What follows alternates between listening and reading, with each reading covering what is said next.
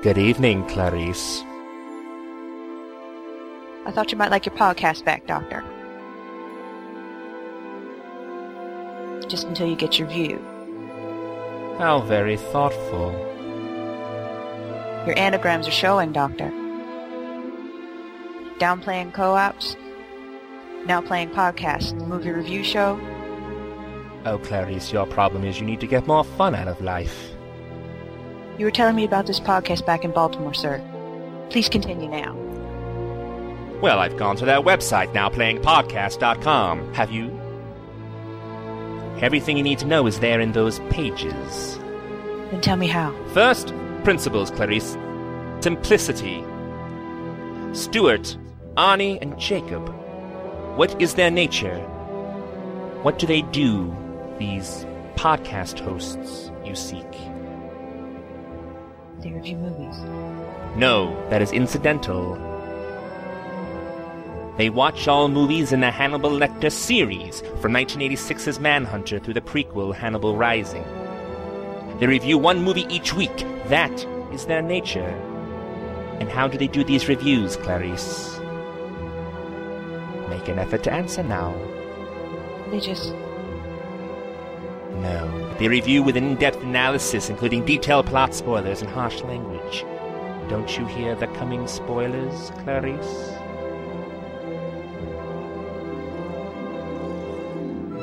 All right, yes. Now please tell me how. No. It is time to listen to the show, Clarice. Doctor, we don't have any more time for any of this now. No. I will listen now.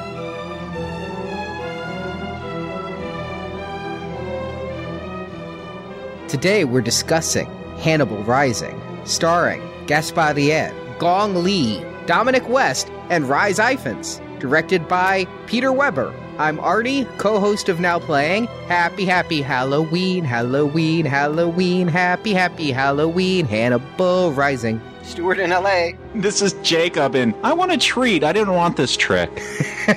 Yeah, we are here at the last film of the Hannibal series, or the first film of the Punisher series. I'm not really quite sure.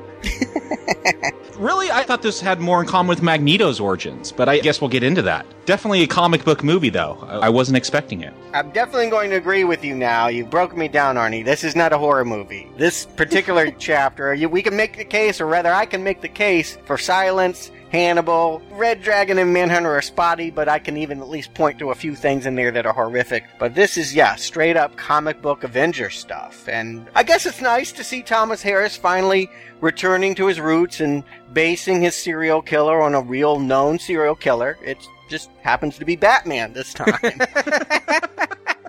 Honestly, it's funny to hear you say that, Stuart, because I went into this, and I said at the last podcast that I didn't really know if I wanted this movie. I kind of had thought I'd seen all of Hannibal Lecter I wanted to. I knew Anthony Hopkins wasn't in this, and I didn't know if I wanted more, but then I got it in my head that Stuart said this is a horror series. Maybe I'm going to luck out, and this is just going to be a par slasher. I know critics hated this, but critics not exactly fans of Friday the 13th Part 8 either. So maybe I can find some fun slasher gore bits in this. So I went into this hoping it was horror, and no. I gotta say, prior to this retrospective, I didn't know this film was ever even released. When you asked me to do Silence and the Hannibal films, and you said Hannibal Rising was the last one, I'm like, oh, it's gonna be a data release review? No, this came out 4 years ago. It totally under the radar for me. Had no idea this was released till I had to do this retrospective. Same with the rest of the country. They were all too busy seeing Norbit that weekend.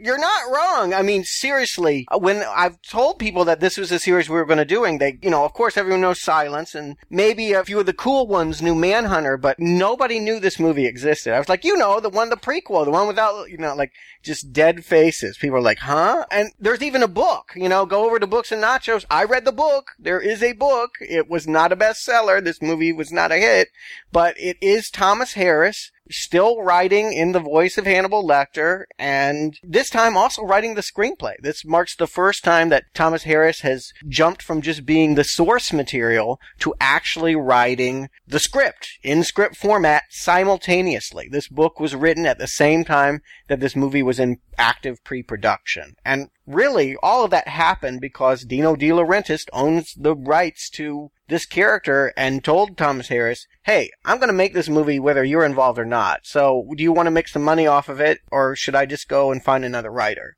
And so Thomas Harris took up the challenge. I think it's an interesting dare that he would want to follow Hannibal, a unpopular book, by taking on the task of not only writing a prequel that risked, again, saying too much about his beloved character, but also being responsible for how he looks up in the movie screen. It's quite ambitious. One question. You say Dino De Laurentiis said, we're making this with or without you. Was it Dino's call that we're doing an origin story? That I cannot find anything conclusive. I think that was the popular thing at hand. I think there had been several popular origin movies at this point, and I think that was his take. Yes, I do. But ultimately, it was for Harris to write the story, and this is the direction he took it in. And you know what, the last movie we watched where they said, for the literary side, you better come up with an origin story, because if you don't, the cinematic side will. Wolverine.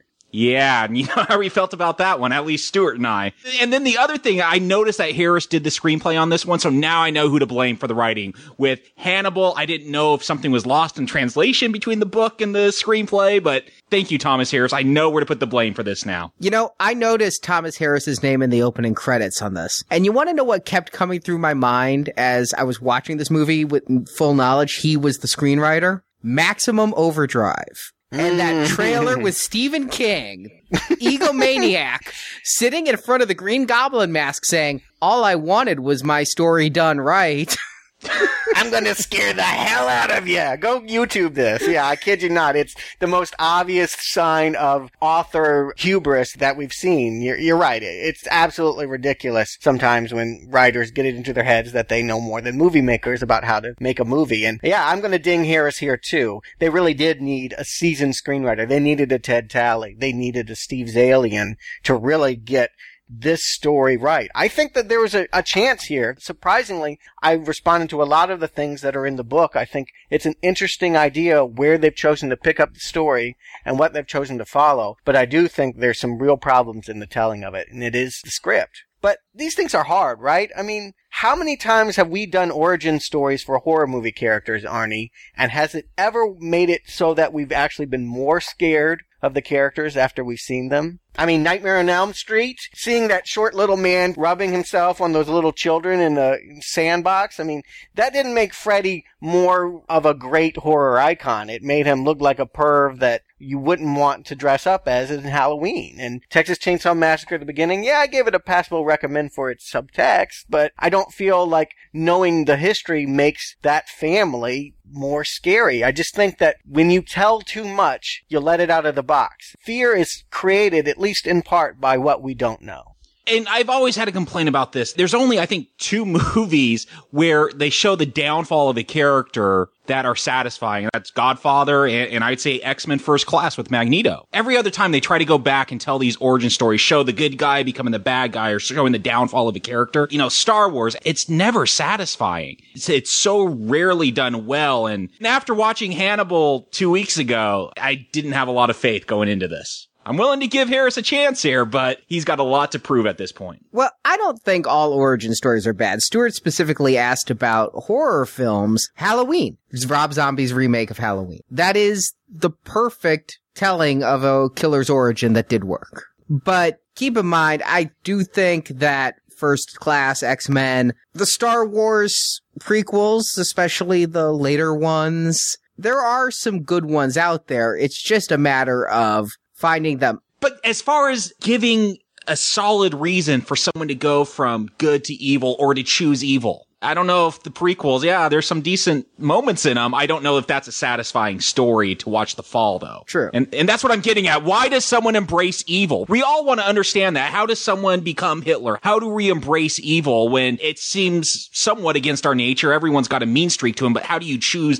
that as your lifestyle? It's got to be convincing, and I don't see it done well very often. And keep in mind, this thing is being called Hannibal Rising, as if he is ascending to something. This is not the fall of Hannibal. This is not the perversion of Hannibal. We're seeing this character loom large. Like, presumably, I think what's being said here is, we know that you love this character. We know that you love Hannibal Lecter.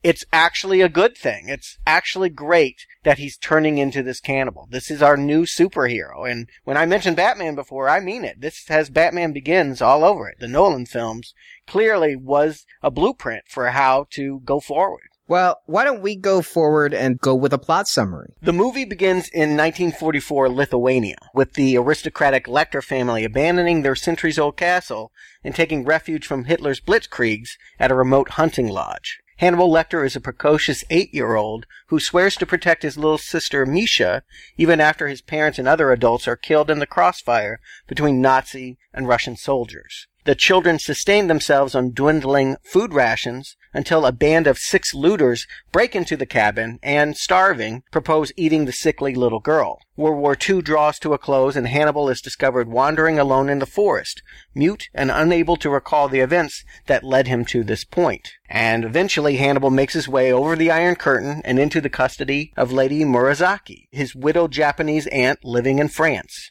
The woman seeks to heal the teenager's psychic wounds by teaching him ancient samurai fighting techniques and living with him in Paris while he attends medical school. Hannibal becomes enraged when a Nazi-sympathizing butcher catcalls his aunt at a public market and, later in the forest, slices him up like butter with his samurai sword. Parisian police inspector Papil takes Hannibal into custody and concludes he is a monster after administering a lie detector test that fails to detect any emotions in the boy.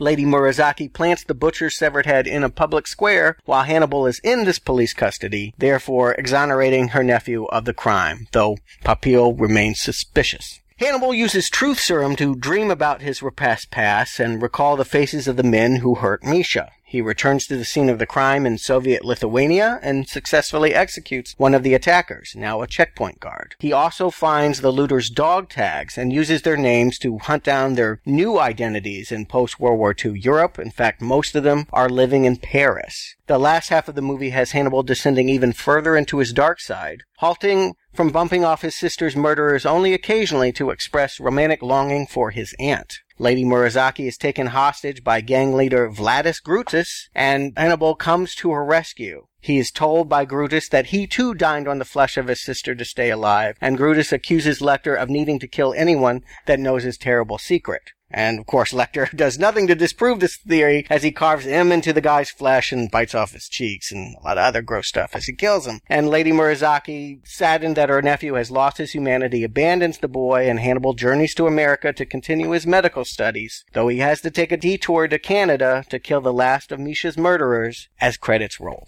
So that's Hannibal Rising. There's 2 different versions that were released on DVD. Which one did you guys see? There's a rated and an unrated version. The way to know is really comes down to one sequence. When Hannibal leaves his castle and goes to France is in an extended sequence in which he has to outrun attack dogs and jump over a barbed wire fence and use a scarecrow. Yeah. Then you saw the unrated version. Now, truthfully, I kind of resent the fact that there's 2 different versions of this movie. Unrated, usually you think that means graphic, right? It's going to be much more violent, much more gory, much more bloody. Well, it's 10 minutes longer, but most of it's just extended sequences of talking and photography, and there's no gore extended by this cut whatsoever. It's a misnomer to say that this is some kind of extreme, unrated cut that wouldn't pass the MPAA. Did you see both then? Yes. And the stronger version is the shorter movie. Is it a lot stronger? Do I need to go back like The Exorcist? Well, I guess we'll get there when we get there. I guess it depends on how strongly you are pro or anti this new Hannibal. To be honest, when I pushed play for this movie, I knew nothing about it. You guys talked about not being aware. Part of me knew this was made. I would have been able to name it, but I couldn't remember when this came out. I couldn't remember any ads for it. I couldn't remember the story. I knew nothing pushing play. And so when I pushed play and it turned out we were in 1944 Lithuania during World War II, believe it or not, I actually got really happy because I started thinking about Dominion, prequel to The Exorcist. And I'm like, hey, maybe this is going to be good after all. Well, I think your review of Dominion is a little controversial, Arnie, but I agree with you. Knowing that it was a prequel did not make me think World War II. And I've got to say, these opening shots are lustrous and lyrical. It's kind of a shock to the system when you realize, hey, they actually tried to make a really good film. They have spent some money here. They got the production designer that did Schindler's List, and he got some real looking sets and props and tanks and things. And this looks like a really vivid, evocative period war film. I was stunned at, beyond what they needed to, how much they captured the period. I'm right there with you guys. I didn't know what to do when I started this movie. I wrote down the word fairy tale because they're spending so much time on just trees and these kids sailing down a river to a castle. Like, it's a totally different feeling than what you would expect when you put on a Hannibal movie. Thomas Harris would be so happy to hear you say fairy tale, Jacob, because that was what he wanted to write. That's what he has said in press material that he wanted this to be. So much so that when it's Misha and Hannibal in these early scenes as children and they're singing that song, that is Hansel and Gretel. And I got that vibe, yeah. And of course, she's going to end up in the oven. But that was really the inspiration for this. That was the bent that Thomas Harris took to try and go through this story and contextualize it as a period movie. Yeah, I mean, even down to the tonal colors. Yeah, you said Schindler's List, and that makes sense because my mind went to Schindler's List. So yeah, it's very much capturing that feel. And I, too, was shocked because, to be honest, because I hadn't heard a lot about this film, I expected low-budget exploitation, and it already started off much better, much more impressive, much grander than I had anticipated. Yes, even though De Laurentiis probably would have made a schlock version if that's what it took to get it done, I'm really impressed that that's not where he started. They start at the top. They go back to the guy that wrote all of the books and they said, you make this. And they've gotten the money and the people involved to do this properly. The director of this movie, Peter Weber, his only real other film to his credit is a movie called Girl with Pearl Earring, which is a lyrical art film. You know, it's all about painting and just capturing the look of Vermeer. And I think what an unusual choice to go with him. It's not who you would think we're making a prequel about how a guy comes to cannibalism, but by doing that, they've really made a lovely looking movie. I gotta say, it feels like every movie in this series we've said, this is not the director you think they'd pick for this film. Well, you know, Michael Mann and Ridley Scott made sense, but yes, I feel many times they have thought outside the box, and maybe they have thought within the box of what they can afford, but be that as it may, they come to some unusual names. And right from the get-go, they're really setting up some heavy motifs here. I feel like because it's framed like a fairy tale, I can go with it, but we're seeing a lot of things being put into the mouths of a stuffed boar head, you know, the woman's hiding her pearls, and, you know, the girl is bathing in a pot that's probably a cooking pot, and I feel like in a heavy way, they're really telegraphing what this is about. I'm waiting for the shooter up. I mean, we can all understand, right? This isn't going to last long, this sort of innocence that they have out in the middle of the forest. We know it's going to get bad really soon. Listen, this movie from beginning to end has the subtlety of Lenny from Of Mice and Men. It is just lumbering through from, seeing things put into the pig's mouth to later on when the cook is like, the cheeks are the most flavorful part. Every line hits like an anvil. Yes. And again, this is screenwriting. This is who you look to blame or credit when a story is telling you in such obvious ways. That's the writing. And I do feel like the book and the movie are extremely similar. I'll talk about it in more details over at Books and Nachos, but naturally, the story here is going to be the same as is on the page, and the only things that change really are motivated by the fact that they have to make a 2-hour movie. But they shot every scene practically that was written, and they assembled a cut originally that was 3 hours long. It's very faithful to what Thomas Harris wanted to get out on the page. And as such, I feel like it doesn't speak in a movie language. I feel like it speaks in the book's language. I actually have notes about that, Stuart, so we'll get into that when we get to some specific scenes. But you talked about how unsubtle this movie was. What gives away that unsubtlety right away is Nazis. There's your motivating factor. There's the bad guys are going to put everything into motions, Nazis. Like, I understand. I read history. Nazis, bad people. I get that. I just feel a lot of movies use that as a shortcut to provide a motivating factor, whether it's to get revenge. And, you know, I could give it to, I keep bringing up X-Men First Class because I feel these movies had a lot in common, but I could give it to that one that had been in Magneto's past, that was part of its character. But in 2007, when this film came out, it just seems like lazy shorthand. If you want to say something about Nazism or dictatorships and how they have this lasting effect, that's fine. But this is a Hannibal movie. You know, Arnie and I had this conversation about Rambo. If you want to have a political movie about these evil dictatorships, that's fine. But when you move it into the realm of Rambo, now it just feels like cheap exploitation to me. I agree. And I think that because the Nazis are the closest embodiment of just pure bad guys we ever have, it works if you use them in an Indiana Jones kind of way and you just want bad guys like that. But when you try to take it more seriously than Indiana Jones, but yet still you're putting it in this film, it just feels wrong. But of course, this is a prequel, guys. They're limited by what has already come before. They have to keep it within the continuity. I think that's the intent here. I mean, on some levels, this is a reboot, but Lecter would have been the age that he would have been born around this time. He would have been 8 years old in 1944, and because it's been Hopkins and Brian Cox, because they've had Englishmen playing this character, he's got to be European, right? I mean, I don't think the original book said anything about him being English, but now that we have Anthony Hopkins, it would be weird to find out that he came from Philly, right? I mean, it just wouldn't work. We have to have this in Europe, and we have to have it in this time frame, and as tiresome as it may be to see Nazis as the typical villain, I feel like they have to be the what kicks it into gear, and they're not the only ones here.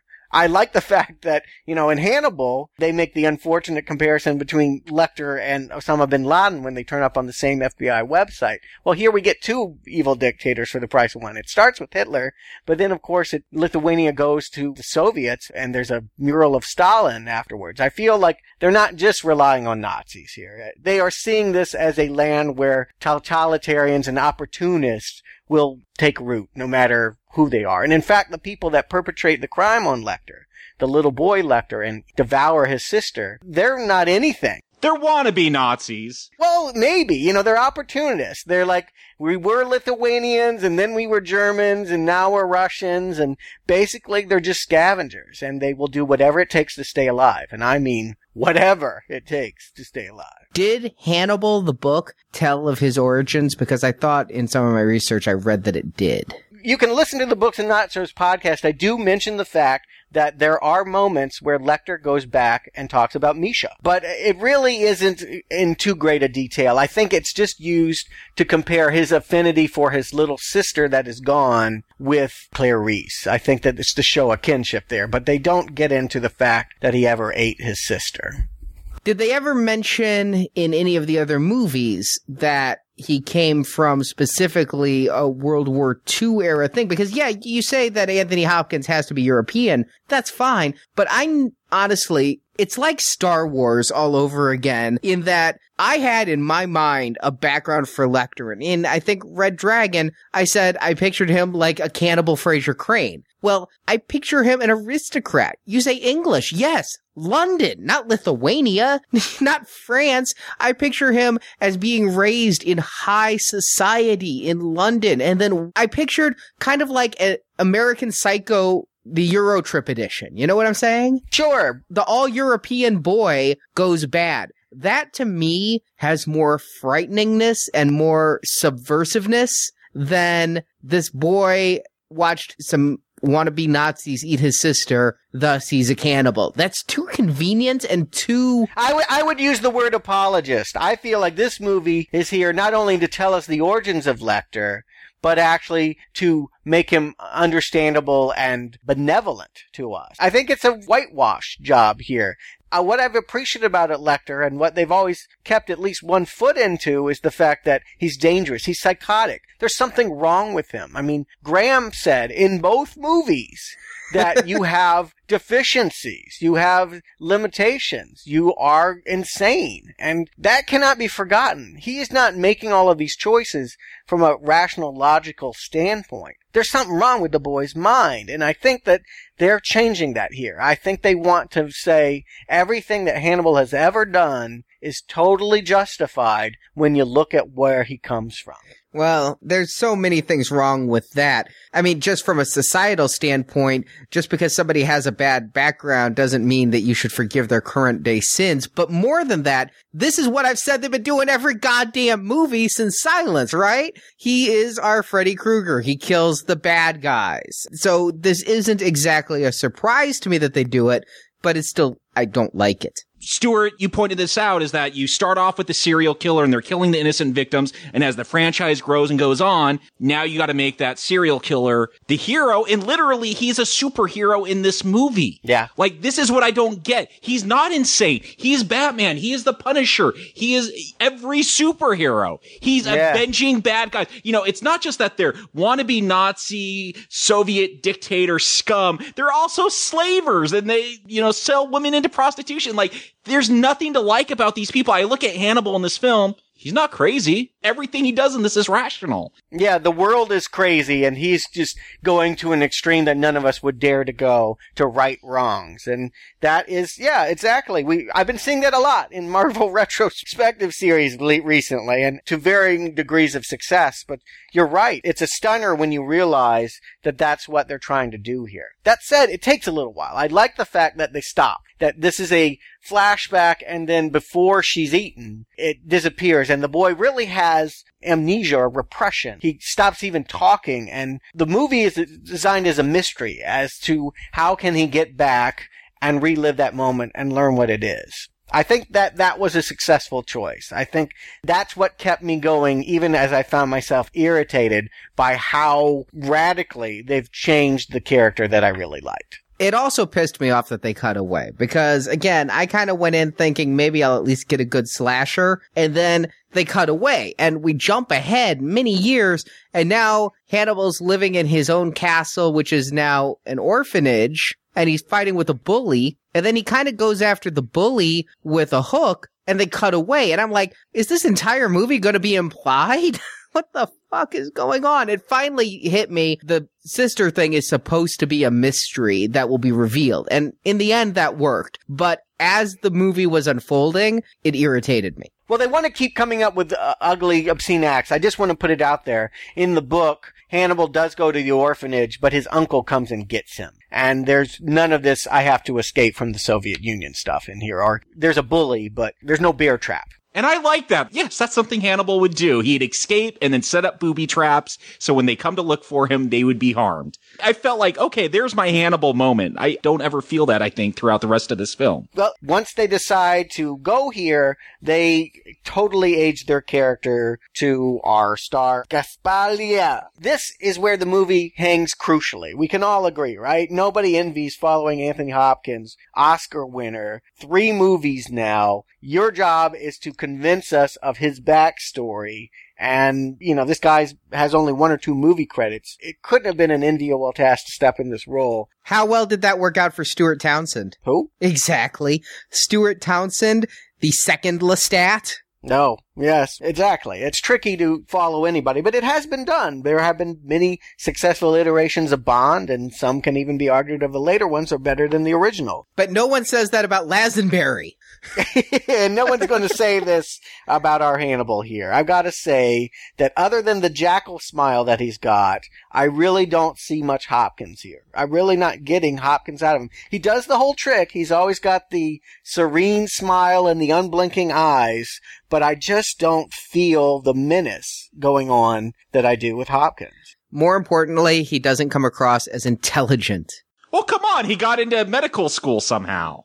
But that's the script. That's not the actor. I'm agreeing with you. Yeah, it's this character, his actions, his motivations, and the actor is Hannibal in name only. It's like a pale knockoff imitation. It's like Battlestar Galactica, the 70s TV series, put up next to Star Wars. And what loses it for me is that he doesn't have any of the wit that we've seen Hannibal have. He does the wordplay when he can do the back and forth and just chill you with his words, how he can just drive a nail into you with what he says. Like, there's some conversations he has with an inspector later on, and I'm waiting for that moment, because that's how Hannibal really shows his wit, is the way he could use words. You know, we talked about in Silence how one theory is with Miggs is that he just talked to him and convinced him to swallow his own tongue. I don't see that here. Like, I was just waiting. I was on the edge. Let's get to where he talks to people and shows that cunningness. And it never happens. I will give it that this is a much younger version and he'd have to learn some of those skills. Oh, no, we have to see it, though. We have to see those skills emerge in this film. Well, here's the thing. I think we actually do. When you mention the inspector, I kind of like some of his riposte. He at one point says, I can say that you were fishing with me when the tables get turned and he's exonerated of a crime. That was a funny line. The problem for me is this guy's English. He's all mushmouth. I'm like having to rewind to understand what he's saying. Blah, blah, blah, blah. Yes. I mean, I couldn't understand half the film. Come on, we all know Hopkins has that purr. There's that wonderful voice that he has. His voice is everything. It's what gets inside your head first, the eyes and the purr.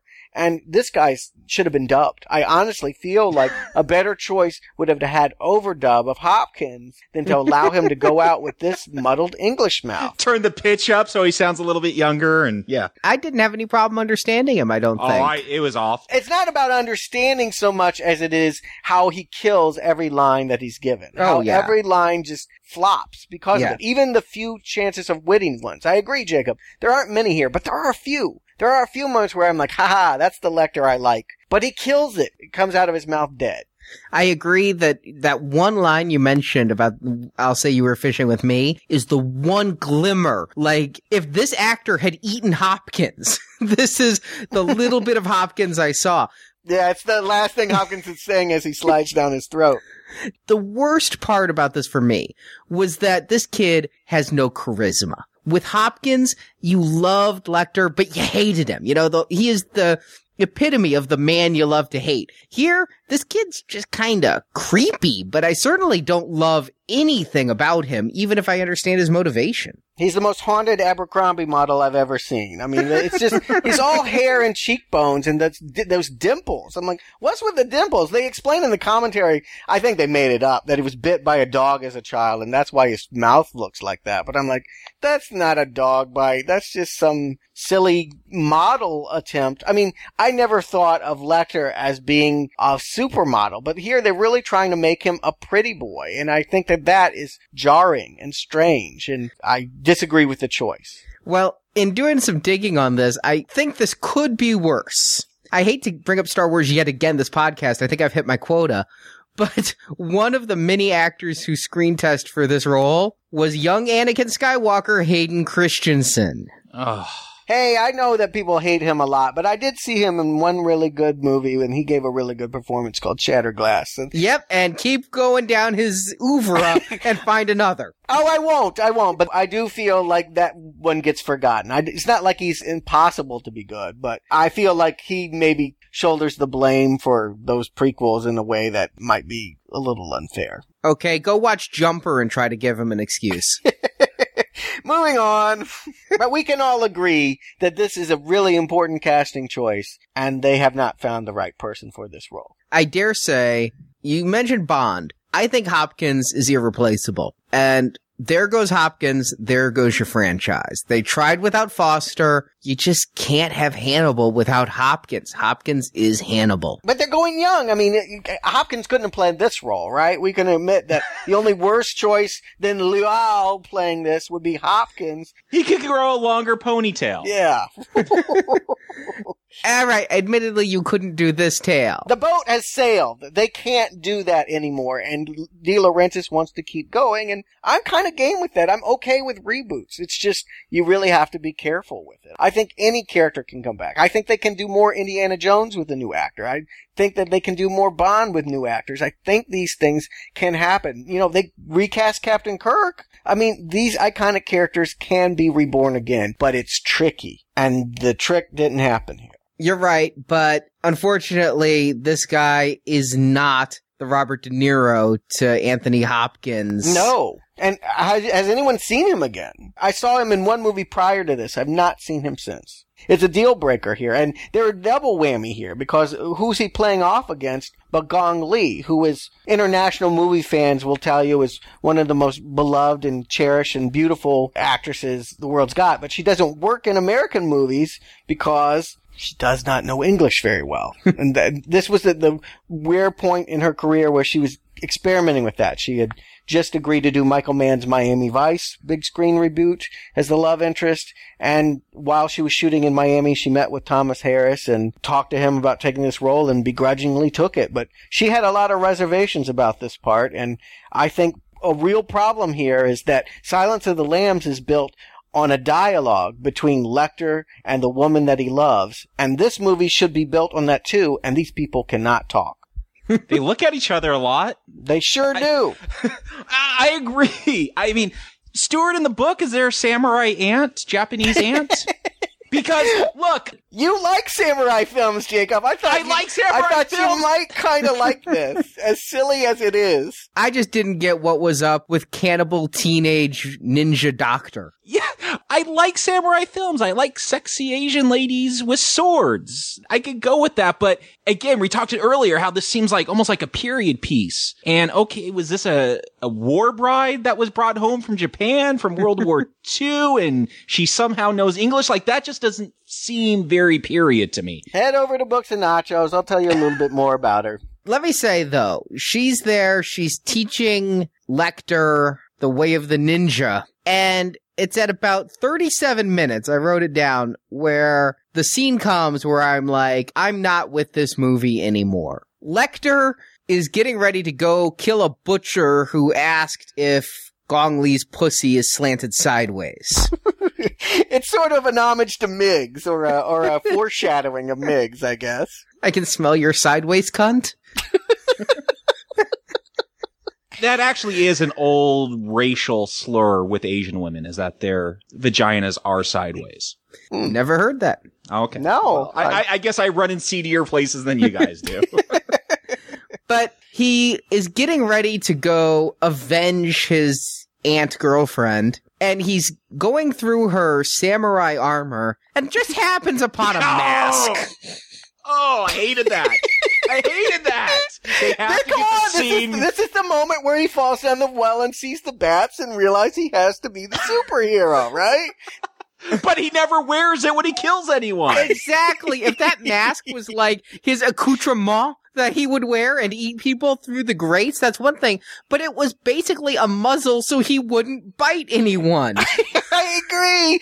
You can't swallow any Chianti with that thing on. It's just, it was put on against his will. It's not like he became Hannibal, the thing we see in the poster. Those were restraints. He wanted away from those restraints. He didn't want to be in a straitjacket with a face mask. So to have an iconic moment in which he's, clutching this strange Japanese kabuki character mask and putting it on like he's finally found himself is goddamn ridiculous. I, at this point, am just like, okay, I have to just give up looking at this as part of this retrospective series. I cannot associate this film anymore with the Hannibal Lecter films. This is now a totally new film, disassociated from any series, starring a World War II era cannibal. Can I like it now? Because you pissed on the character. That's giving it a lot, Arnie. I almost agree with you, but my take's a little different. It's not that I feel like they have pissed on the character, but it's not like I feel like I can't go along with this movie as a Hannibal movie anymore, but I have to recognize it is no longer the Hannibal that I have read and watched in previous installments. This is a reboot. I now understand that they are totally redoing this so that we can now see him as a superhero character, and we will be cheering him on as he goes off into the sunset and eats more people. Like, this is Dexter now. Our culture has been heading this way for a long time. We have been romanticizing and celebrating serial killers now for a couple decades, really since Silence of the Lambs, and now we have a film that totally says he is a superhero cannibal.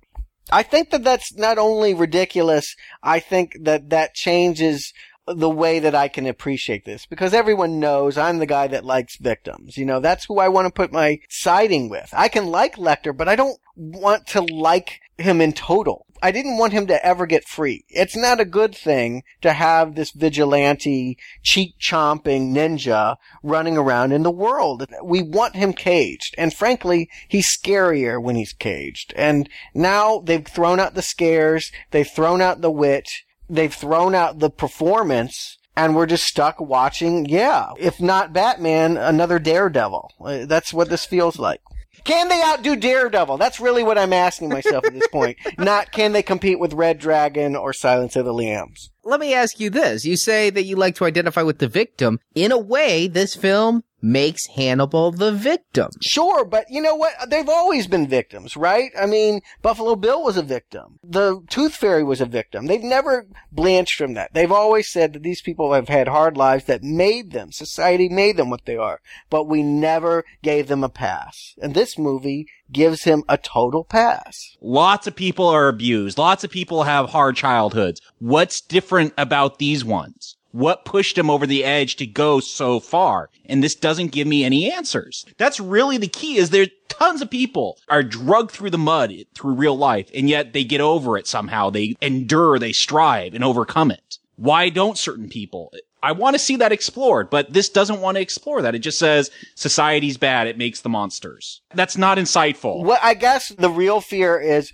would mass audiences be okay with watching someone that is monstrous do horrible things that aren't a secret wish of their own? Because I think that's, like, even when these serial killers get that way, when Freddy is starting to kill people in extravagant theatrical ways, secretly, that's what we want to see. We want to see him pop out of a sink. We want to see him pop out of a comic book. And here, that's what we secretly are asked to say. We really want him to do that. But keep in mind, this man ate co-eds. Like, how are they going to write that? You know, how are they going to make that heroic, that he took some college girl and ate her flesh? I mean, I just don't see it. It does feel like a betrayal of what has happened before, and I have to let that go and accept the fact that they are rebooting this entirely, and they're giving me a superhero cannibal. See, I was still trying to reconcile how someone who has this traumatic event where he has fed his own sister, whether he knows or not, he's fed flesh as a child, and it angers him so that he goes after these guys that fed him this flesh. And yet he decides to live a life where he's going to eat flesh. Like, it pissed him off so much that he's going to train as a samurai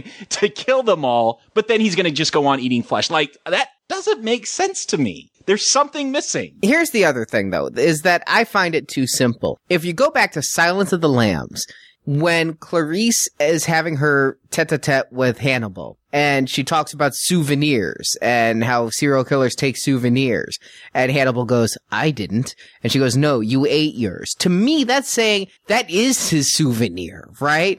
It became that little fetishistic task of his kill to ingest them. And to just make it so simple as, you fed me my sister, now I'm gonna eat you because it's poetic justice, doesn't work for me.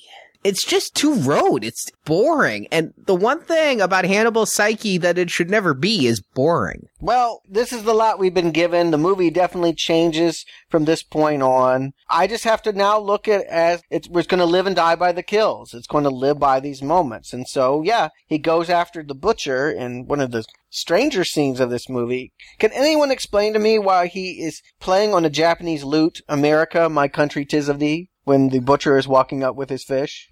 No, I cannot. The same reason he has samurai training in this film. I mean, the guy's French. He's Lithuanian. It's a Japanese musical instrument. They've never been to America. I don't even understand this moment. But there's a cool beheading, and at this point, I'm like, maybe I'm going to get my horror film. Yeah, there is that. Now, they've aged the character. That was a choice they made from adapting the work from the novel. Would you have been okay with this moment if it had been a 12-year-old boy? If he had looked like he had in the beginning? Because that's really how it plays in the book. Yes, we talked about Kick-Ass, that I like that they're using this, 8-year-old girl to perform these horrific acts, that it's daring. But that's a different attitude. This is totally different. Yeah, that was more of a comic booky thing. But no, even here, I mean, if you're telling me the story of a monster, they call him a monster later on. I'm like, no, he's not. He's Batman. He's the Punisher. He's not a monster. Like, if you're doing it as a monster film, this is Frankenstein's monster coming alive, make it horrific. Make it a 12-year-old kid. That's scary. I agree. It would have salvaged some of what I was looking for, which is a horror movie. I would have been intimidating. It would have had a similar moment, Arnie, I think, to that moment in the Rob Zombie reboot of Halloween, Yes. where he just goes to town on that bully, and you realize, God, this movie is taking no prisoners, and if I'm not scared, I'm at least unnerved. And consequently, I'm not unnerved watching the scene. I'm weirded out because of the America on the Japanese loot, but I am not feeling like this is a tense, scary moment. I'm feeling like this is when Daredevil plays on the playground with Elektra. I mean, I feel like this is just the beginning of his crime fighting. I do like some of the scenes after this where Hannibal is going round and round with the inspector. This is a brief moment of joy I have because it goes back to the old dynamic of Hannibal and the cops. Oh, I agree. I think that is some of the fun here. I really like the way that they keep trying to catch him. You know, I feel like he is always one step ahead of everyone, and they're setting up that early and often here. Like when his ninja aunt rides up on a motorcycle. Like this movie is so weird. I gotta ask, is she there to help him or to hurt him? That was something Gong Li even asked Thomas Harris point blank. She wanted the character to be more active. She wanted to be doing more things that allowed her to rescue Hannibal from his dark impulses, that she understood what happened to Misha was awful, but at the same time that he could not keep going down this path. And as it plays now, I don't feel like I get a clear sense of what she is about. Yes, she's willing to plant the head in the middle of town to help him beat the rap. But is she with him for the rest of it? I feel like she is until she isn't, until the climactic end. And I'm just so confused as to what we're supposed to take away from Lady Murasaki. I have no idea. I thought there was like a romance. She mentions that he looks like his uncle. Yes. And so I took it as like this romance thing, and she was just trying to protect her nephew lover. Did she want him to kill? I don't think she wanted him to kill, but she didn't want him to go to jail either. Then why show him how to use ninja swords? That's all I'm going to say. Well, that was before he started killing. You know, whenever you take martial arts, it's about becoming in tune with your body and becoming at peace with yourself. It's always for defense. So I think that was the whole purpose of that, and he perverts it and uses it to kill people. I think that she is basically the audience's window into here. We don't want him to do these things, theoretically, but by the same token, we understand why he's doing them and therefore want to help him escape and not go to jail for his understandable crimes. That movie I want to see, Arnie. I love that. If they had made that movie, I would be so jazzed right now to talk about it. But that isn't what I'm getting off of these scenes. And you're right. I really want to like this character. I like Gong Li in other movies. I'm on her side, but I just don't understand her. It just feels like she's here to be the flaky girlfriend that runs away at the end. And I feel like that's not helpful. And there's way too many scenes between these two. You know, they're like going and looking at paintings and walking and talking. And this movie's not giving me anything I want. And it's giving me long stretches of things I'm just really detesting now. I am so not on board with this film. Honestly, at about the 1 hour mark, if it wasn't for Now Playing, I'd have turned it off. And this is why I feel like Harris doesn't know how to write a screenplay. Like, he's just translating his book into a screenplay format, but he's keeping all the same scenes. Whereas in a book, you could provide some insight as they're looking at paintings. In a film, you got to keep it going. It's got to be tight. It's all got to have a logic and lead to something. You only have a set amount of time. You can't waste any time. Like with a book, the reader takes that at their own pace, but at a movie, you're forced to watch it at whatever pace it goes. And when it's at the pace of a book, man, it lags. Yes, I totally agree with you. Really hit it, Jacob. The killings don't start in Hannibal Rising, the book, until the last 80 pages. And they get the balance a little bit more right here. It's about halfway through the movie, or a little bit more than. Still, you just feel like a savvy screenwriter would be able to translate the most important, cogent points from the book throughout the novel, arranging them differently, but pace it so that audiences are getting what they want when they want to receive it. I feel like there is way too much setup for the killing that by the time we get there, I can understand Arnie's reaction. I don't agree with it, but I can understand wanting to be out of the movie because you're so bored. I'm surprised you lasted an hour, Arnie.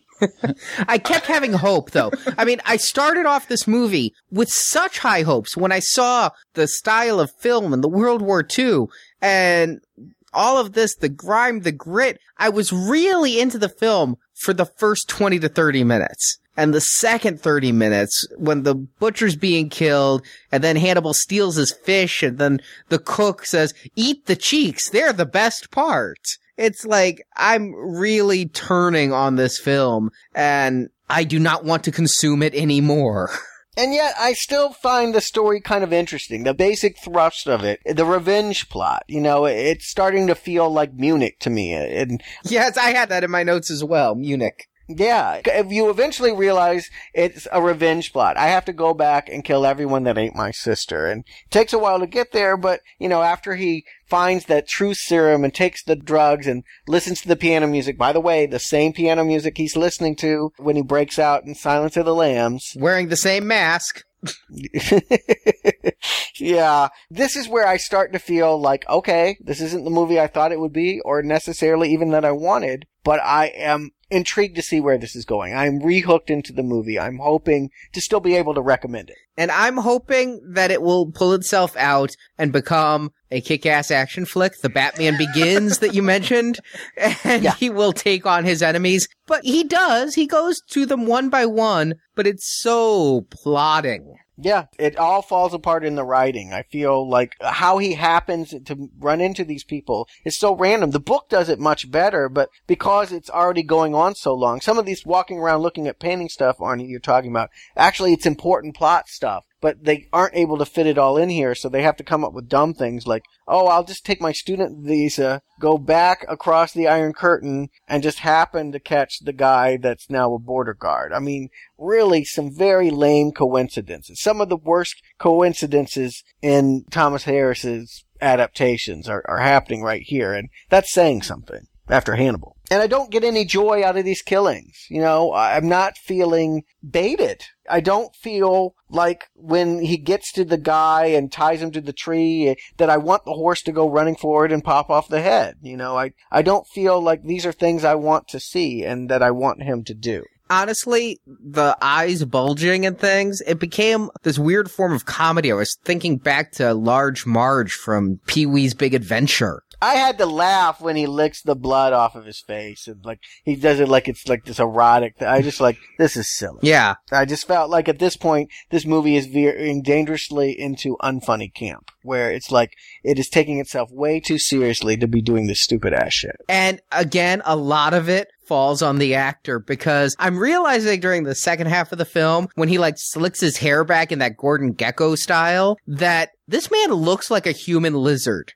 He has this weird thin lips and his head's back and the pointed nose. I'm just really disliking this character. And every time he smiles, it feels like a child molester. I just cannot get with this character. You have to love Hannibal. And I just really don't. I agree. Casting's killing it here. And, they keep trying to bring up the old movies. It's like what they always do in these reboots. You're like, well, we know that birds played an important motif, so we'll keep that going. And was that a throwback to the pigeons? Yes. Oh! The deep rollers, yeah. I was wondering why they wanted to remind me of that pigeon opening from Hannibal. I know, and all these boars, too. I'm like, are you trying to remind me of the flesh-eating pigs? Yes, I got all that written down. Interesting tidbit.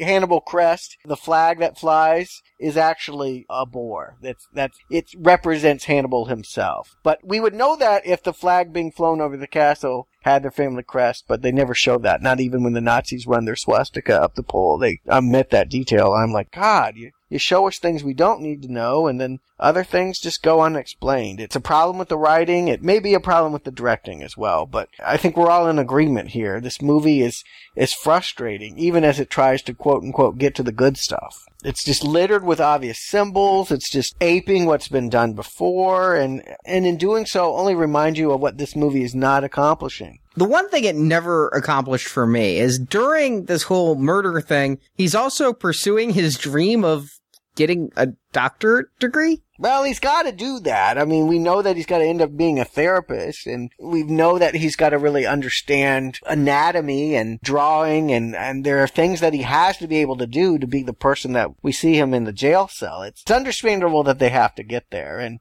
the one detail I do like is the fact that he is collecting bodies of the executed for the anatomy class, to take back to the morgues. And I do like that scene where they have the guy that's about to be executed, executed, and the cop is there trying to get a confession out of him. And I thought it was over the top at first that they took him to the guillotine, but believe it or not, up until 1981, France was still using the guillotine to execute condemned men. I just think that, again, in my own little mind of Hannibal Lecter's background, him being a doctor was a big thing. Here, it's so incidental, isn't it? Like, he's just stumbling through it. He's not working hard. He's not studying. He's only studying how to cook people's cheeks. I was wondering if I missed a scene because all of a sudden I see him walking around in a doctor's coat and they say he's studying medicine. Like, I thought he might be faking it, honestly. Yeah, I'm right there with you. Like, I'm just confused. It's like just out of nowhere, this whole medical thing. Did he ever go to high school? I mean, I know that, in the book they talk about he had a tutor, but that guy got killed early. I mean, he was mute at the beginning of this film. Like, after the incident with his sister, he just stops talking to people. I'm like, now he's got the skills to go to medical school. I don't know what's going on. Yeah. I really just thought he'd come to the States and go, I'm a doctor, and not have any degree. But no, they actually say he's admitted to these medical schools throughout. But again, it's never portrayed in a realistic manner. It's just lines said. Oh, man, this movie just pisses me off. Yeah, and the deaths just come and go. They find the birds and find one of the guys is a family man that has a daughter. I kind of like that turn of events. But it's awfully convenient that he's in Paris with all of the other ones. Like, why did they all go to Paris if they were looters in Lithuania? It just seems weird that 8 or 9 years later they would just all decide to be running women and weapons on a ship around Paris. It just doesn't seem like the correct place to traffic, Well, the croissants, are much better than the Lithuanian girls. Yes. Well, but they try to kind of do something with maybe Lecter will hurt this family and hurt this girl because she's wearing the bracelet that Misha did. And at the end of the day, there's no payout for that. Another guy goes to the medical school and it's just so that they can dump him into formaldehyde.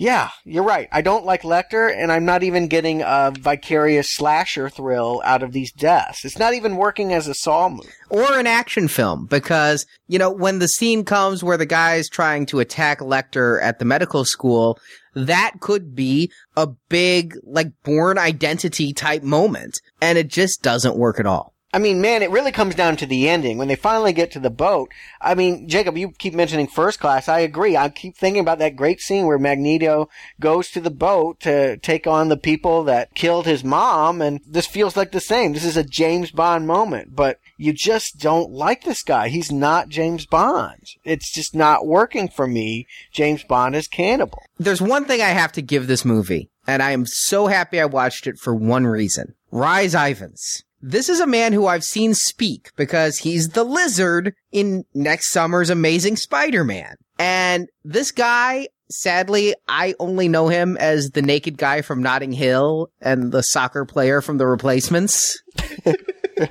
I've seen him in a few things as well. He had a supporting role in Greenberg, and he did a Charlie Kaufman movie called Human Nature. He's around. I've seen his work. I guess I don't find him as cuddly as some people do. He's kind of got this bumbling Englishman routine that seems to charm some people. He's all right, but I was glad to see him play a villain before Spider-Man. So when Spider-Man comes around, I'm more familiar with this guy. Because, yeah, I'd only seen him in comedic roles. He pulled off this role really well. I don't think he was that great. I mean, I feel bad for him because most of his scenes involve him biting into a frozen bird carcass and getting blood and feathers all over his face. They keep cutting back to that like this is this malicious, savage moment. I'm like, you look like an idiot. And believe it or not, the prop people got a real taxidermy bird and didn't tell him.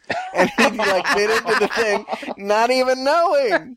You don't fuck with him. He got arrested at Comic-Con for being violent, so. No, well, maybe this is the reason why. Poor showbiz treatment. I don't know. I can't defend or exonerate Rhys Ifans, but I don't feel like I like any of these guys. They all have similar sounding names, and they all kind of look the same. I didn't even know their names. I just kept writing down soldier, ex-soldier. Like, I don't know who anyone is in this movie except Lecter. Like, even his aunt, I could never catch her name. I just kept writing Samurai Aunt. Like, everything just goes by on the screen in this, and there's no stickingness to it. It just moves and it goes at its own pace, and yeah, I don't like anyone in this. Yeah, it's important that we at least be able to distinguish the villains so that we know, well, there's the one with the scar, or there's the black one, or there's the old one, or whatever. But here, because of the region and where they're telling the story, they all look the same. They're all the same ethnicity. Are you saying all Lithuanians look the same? That's racist. I guess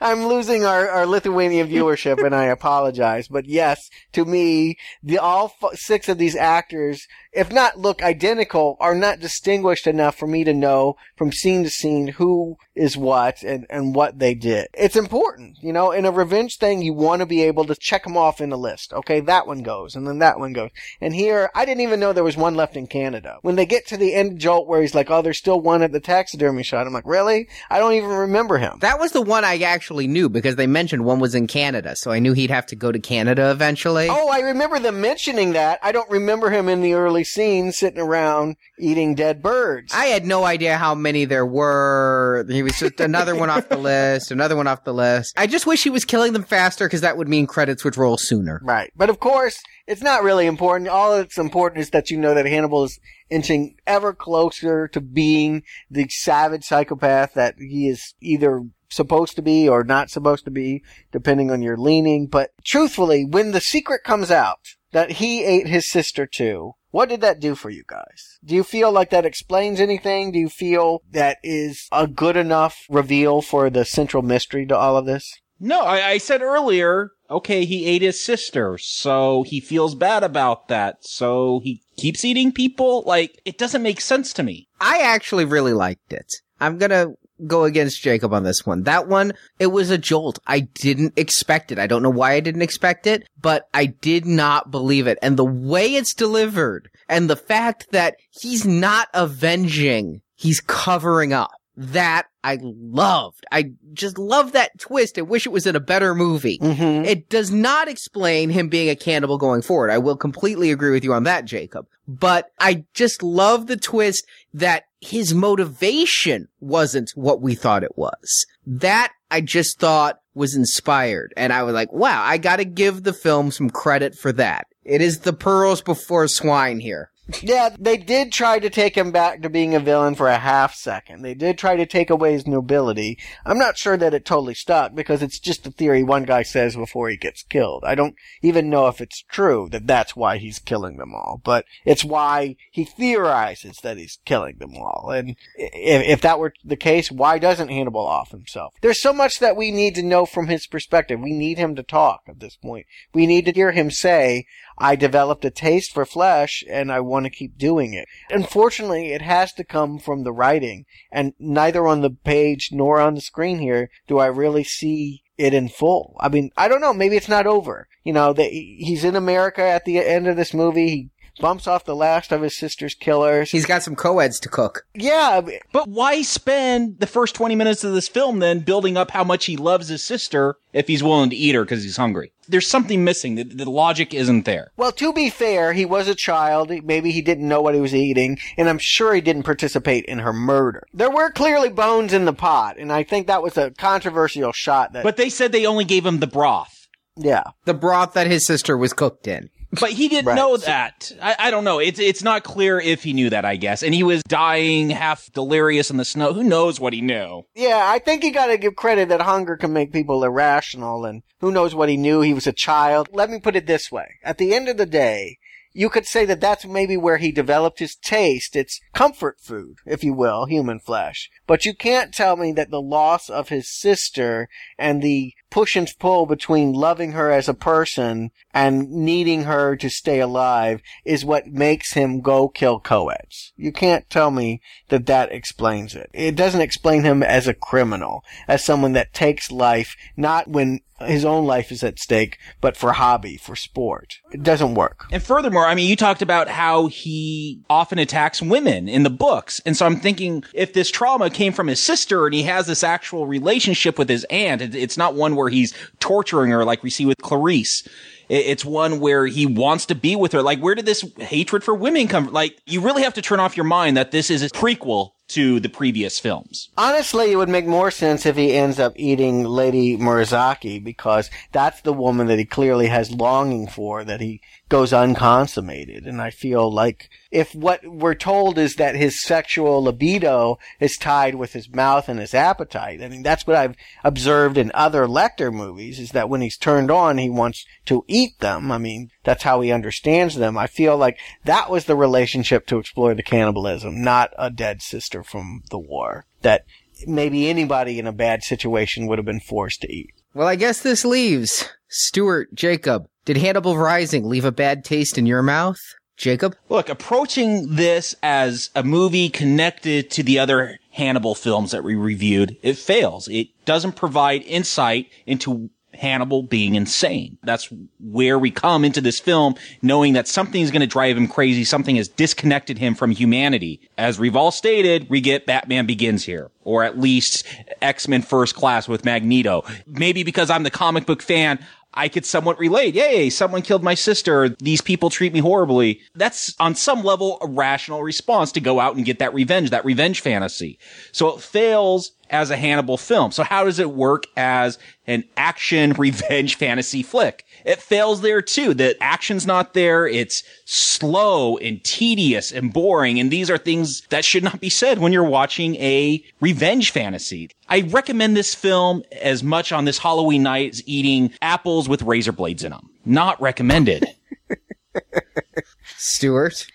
Well, look, the Hannibal Lecter that we're seeing here has absolutely nothing to do with Anthony Hopkins' portrayal of the incarcerated evil that I love. It's a complete artistic portrayal of one of the best screen villains ever. And I will always resent this movie for that. That said, I don't feel like this movie is as terrible as I was expecting it to be. I really felt like a post-Hopkins Lecter prequel probably was going to stink up the screen. And I think many will be surprised at how classy this movie is, how hard everyone tried to make it work. That said, it doesn't work. This is a mild not recommend, but at the end of the day, even when you get past all of your own biases about how you feel about Lecter and where the series has gone, it's just not very exciting. It's a good-looking movie with some interesting moments and a few insights that I really appreciate, but at the end of the day, it's a lousy superhero movie too, and I liked it better than Daredevil, so compared to that, I'll definitely say it's a better Avenger story than Daredevil. But, even if he were a Marvel superhero character, I wouldn't keep reading him here. I think this is done. So, not recommend. I can't believe you liked this more than Daredevil. I did not like this more than Daredevil. I said it earlier. I tried to disassociate this from being in the shadow of Anthony Hopkins because I just realized early on it wasn't going to hold a candle. But if you completely remove this from that which has come before, why would you watch it? There's nothing here other than the name of Hannibal. And when you try to connect it to that series, there's nothing here but the name of Hannibal. I don't see the character of Hannibal. Where is the smart Lecter? Where is the cunning Lecter? Where is the charismatic Lecter? How could this vicious boy ever grow up to be the refined Anthony Hopkins personification of Hannibal Lecter? I don't see it.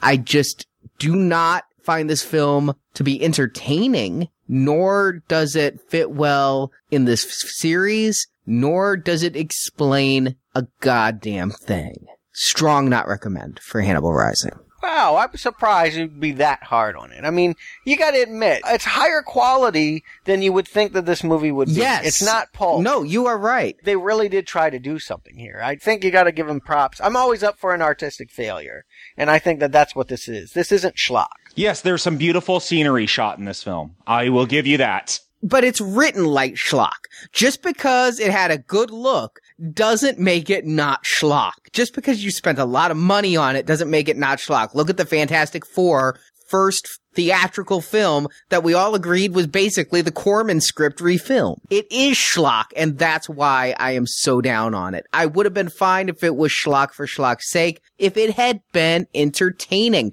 But this film takes itself too goddamn seriously. It spends so much time pondering over paintings and yet it doesn't give me anything. There's no meat in this cannibal film. Well, maybe I'm a semi-vegetarian then. I feel like there was more to chew on here. I can't be as hard as you guys. But then maybe it comes down to the fact that I'm probably the biggest fan of this franchise, of the three of us. I've really enjoyed revisiting all these movies. I've seen them all before, some of them many times, and even the ones that I didn't like, the Hannibal and the Hannibal Rising, I like watching them again. I liked watching them in this context. I really enjoyed this series, and I don't feel like, even though there's two I don't recommend, I don't feel like there's any that I feel like were a waste of time. None of them were a waste of time. I really got something out of all of it, but definitely Silence of the Lambs is heads and tails above all the others. The series lives and dies by Silence of the Lambs. The rest are just hangers on. But I will say that while I didn't recommend Manhunter, I did find things in there to enjoy, and I could see myself going back to it once in a while. I can't recommend it, but I might watch it again just to get the things out of it that I did. I will disagree with you that none of them were a waste of time. Hannibal Rising wasted my time. Look, the ones I've seen before, I guess I saw the good ones. Silence, Red Dragon. I did enjoy Manhunter. I keep going back to Manhunter. Like, that one is really stuck in my mind because it is such an artistic film. It's totally not connected to the rest of these films at all. Like, you cannot go from Manhunter to Silence and be in the same movie universe. But, man, that one sticks in my mind just because of the artistry in it. But, yeah, Silence and Red Dragon, that's all you need. Like, Hannibal is just such a what the fuck movie, and then this is Samurai Ant. Like, I don't know. Like, Thomas Harris, man, he got lucky twice with those first two. These last two, man, not good. Yeah, and, you know, there was talk on the commentary tracks about maybe there'll be another one that it was the intention of Dino to keep this going and have another prequel and Hannibal's Adventures in America, but Dino is dead now, and this movie bombed, and thank the spirit of Eddie Murphy's fat suit. I just feel like that seems unlikely. I don't think anybody necessarily, including me, would want to see more in this capacity. That said, I don't think we're done with Lecter. I know that there is talks to bring him to television right now, that Martha De Laurentiis, the widow, is working very hard to have him adapted in a Dexter style so that each week he would be, I don't know if he'd be eating, how would you do that? I don't know, but I think that he would be meeting other criminals and passing judgment and using his skills of the mind and teeth to solve mysteries. I think that's where they're trying to put him right now, and probably be a show geared for HBO or Showtime or one of the premium cable channels. Perhaps Cooking Network? Yeah, they really ought to consider that, shouldn't they? How could they sell a cannibalistic cooking show? It's a niche market, but interesting. Would I watch that series? I don't know. I almost feel like a direction I'd like to see more is seeing Lecter in old age. What's it like when your teeth are falling out? What's it like? How do you chew bones then? You know, like, I feel like Hopkins is still with us, man. There's one more story here to tell. I don't feel so burned by Hannibal that I feel like there isn't one more good chapter in his saga. I'd hope that they could find it before the moment has passed. Just remember, he's going to have a hook in that film. Unless they go with the book, right? In the book, he's two-handed. You know what I'm going to say is, we talked about this once before. Thomas Harris is a slow-ass writer. And the books that really suck are the ones that were written post-Silence, when there was basically a gun to his head saying, get the book out. Get the book out. If Thomas Harris, wherever he is, however old he is, decides he wants to go back to writing for the craft of it and produce another Red Dragon, another Silence of the Lambs, flush away Hollywood expectations. We all said Hannibal brought back Clarice because the audience demanded it after Silence. If he can go back and write his own story that he wants to tell without Dino saying we're doing it with or without you, then I would actually return to see that. With Hopkins or somebody else in the role. I would probably even pick up the book to see what that is. I think you're onto something there, Arnie. And, you know, I wouldn't rule out the fact that maybe we go a different route. Maybe we follow Clarice and there is no Hannibal, or Will Graham. Remember him? Maybe there's more to tell with those characters. I feel like it's not just Lecter. Even though he towers above them all, there are many good characters in those early novels, and I feel like there's fertile ground. Bullshit, it's Lecter. If you're not going to tell a Lecter story, start a new franchise. unless you're, Thomas Harris. But, I mean... Well, that's what I'm saying. That's what I'm saying. Thomas Harris. Okay, I thought you were thinking like the Weinsteins could be like, that Will Graham. What's it? No. But I would be fine with the Thomas Harris novel that brought back Jodie Foster for a new copy. Clarice. Yes. No, I mean Jodie Foster in the movie. I mean, I feel like if that could return, I would be fine with no Lecter. I just like a good story. Like, I like Lecter as a character, but if you could just give me a good story, I'm willing to go for that. Yeah, maybe that's the best approach at all. I mean, knowing when to quit is an important skill, and too many people don't have it. Including Thomas Harris 2 books ago. So, Jacob Stewart, thank you for joining me for this Halloween series. And thank you to all the listeners. We hope you enjoyed getting this one day early, your treat for tricking tonight. Yeah, be careful what you're eating tonight. Inspect all candy, children. And just remember, you get one cheek, the lady gets the other. You're so polite. Rudeness is such an epidemic. I don't want to be eaten for being rude. So what's next, guys? I know that Thanksgiving's coming. What do I have to be grateful for? Well, next week's turkey is The Punisher. Oh, this is a true Halloween treat for me. Getting probably my favorite comic book character. So I'm excited. This is the 1989/1991 Dolph Lundgren film. Still excited because I get to talk about The Punisher. Like, I have had hour-long conversations with people about The Punisher. So I don't care if it's Dolph Lundgren. I get to talk about The Punisher. I'm excited. I'm not excited for Dolph Lundgren, ever. But I'm curious to see how much more of this I can survive. Well, you almost like this film, Hannibal Rising, so we're going to see another revenge fantasy next week. Okay, well, I'm always game to try. But you say Dolph, Marvel, It's already 2 strikes for you. I promise you, Stuart, it's better than Hannibal Rising, in my opinion. And also, don't forget to the listeners, if you've downloaded this and are listening immediately, you have until midnight tonight to get our 8 bonus podcasts by donating $10 or more. You get all 5 Exorcist podcasts.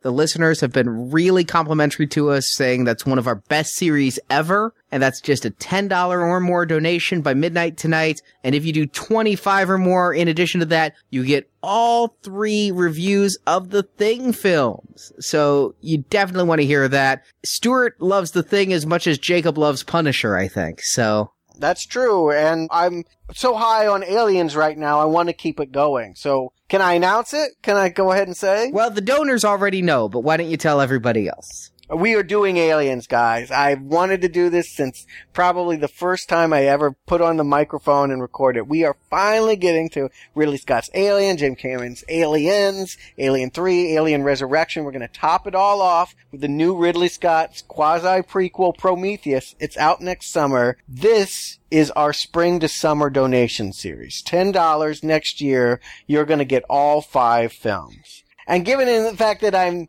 in the mood for things from out of this world and we're already done with Thing, I'm wondering what we can do for the 3 for Extra series. And I'm wanting you guys to tell us that. Yeah, we did both in spring and fall this year for $25 or more. In the spring, we made it a mystery amount, but it was for the Poltergeist films. And then here in the fall, we said $25 or more got you the Thing films. We want to know what you guys want us to do. I mean, we realize this is some hard-earned scratch, and so we want to review the films you want us to review for this. So we are putting up a vote, and the contenders we'd come up with among ourselves, that we were down to these 2 trilogies. The first was the Men in Black trilogy, ending with the in-theater release of Men in Black 3. Makes sense, outer space, aliens, got all of that. It's definitely in keeping, a lighter touch, of course, a goofier comedy approach, but I like it. It's from space. That's what we're doing in the spring. The other option is Steven Spielberg's loosely connected Alien trilogy of Close Encounters of the Third Kind,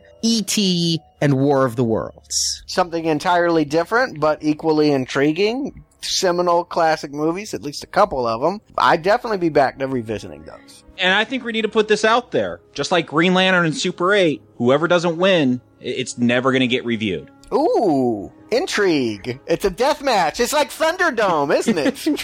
Another series I want to get to.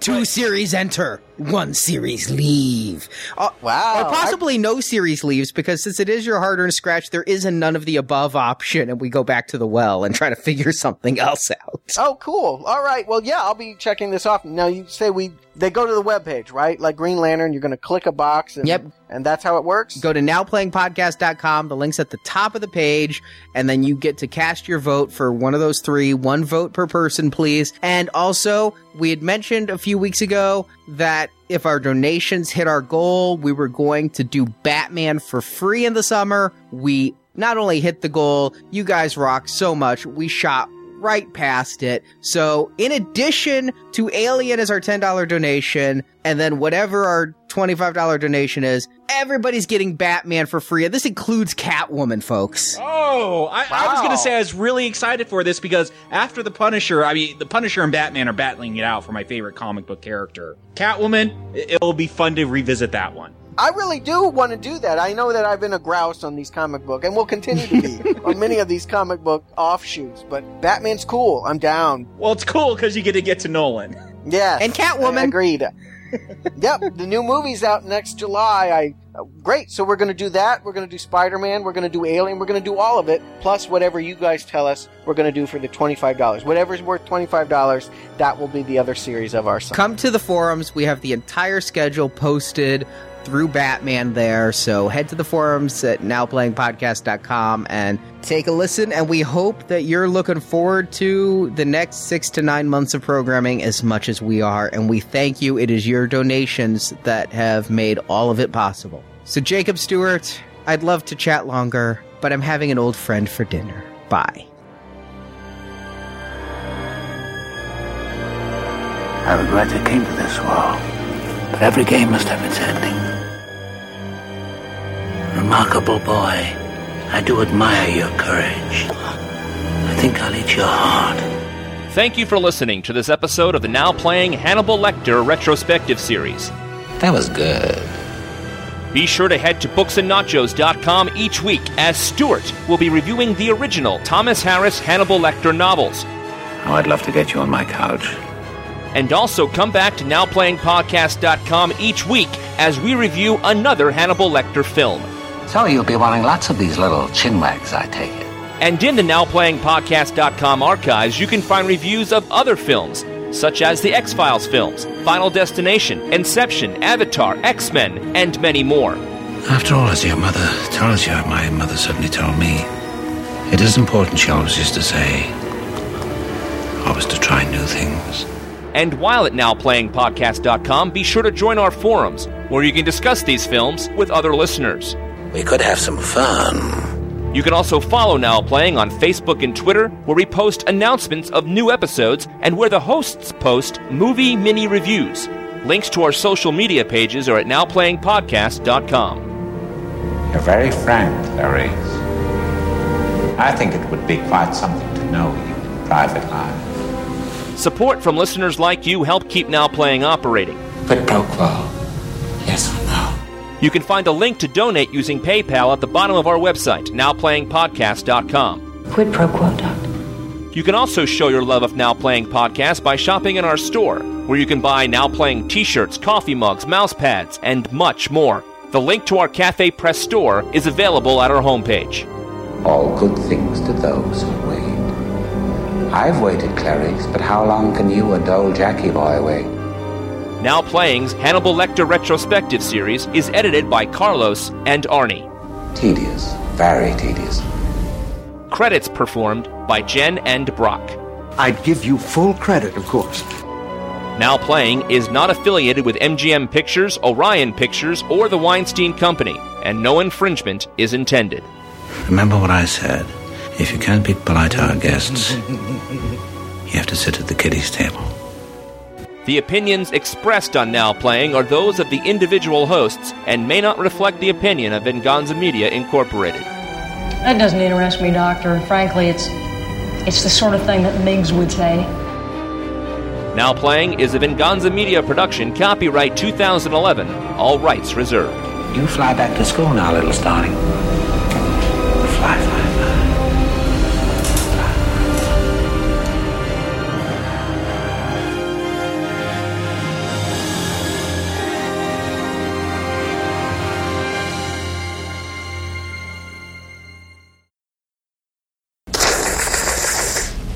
Today we're discussing Hannibal Rising, starring Gaspar Noé. What? Gaspar Noé. That's right. I looked it Oh, up. really? It is Gaspar Noé. Okay. How would you pronounce it? Gaspard Ulliel? Yeah, probably. Parlez-vous français? I had to search through YouTube. Surprisingly, he wasn't brought on Letterman to discuss this role. So, thanks to thewineladies.com, I know it's Gaspar. I said it right the first time. Whatever. Just edit it in correctly. And from now on, if you could insert it correctly whenever I speak, that will be helpful. Don't worry. Don't worry. You don't really need to remember this guy's name. Man, after watching Hannibal last week and knowing Harris was going to come back and do this, I didn't have a lot of faith. You didn't watch it last week, but I know that you keep ignoring Red Dragon. I want to group the bad ones together. To our star, Arnie, how do you say his name? Yep. Gaspar Ulliel. Gasparier. Gasparia. I can't even say that. That's just... Don't make fun of the French. I'm not. Or the French Canadians. I am going to make fun of... All right, you can make fun of the French Canadians. I approve of that. I'm not with this movie anymore. Hopkins, I'm going to pull you. I have to get out the jar every time I say Hopkins. Lecter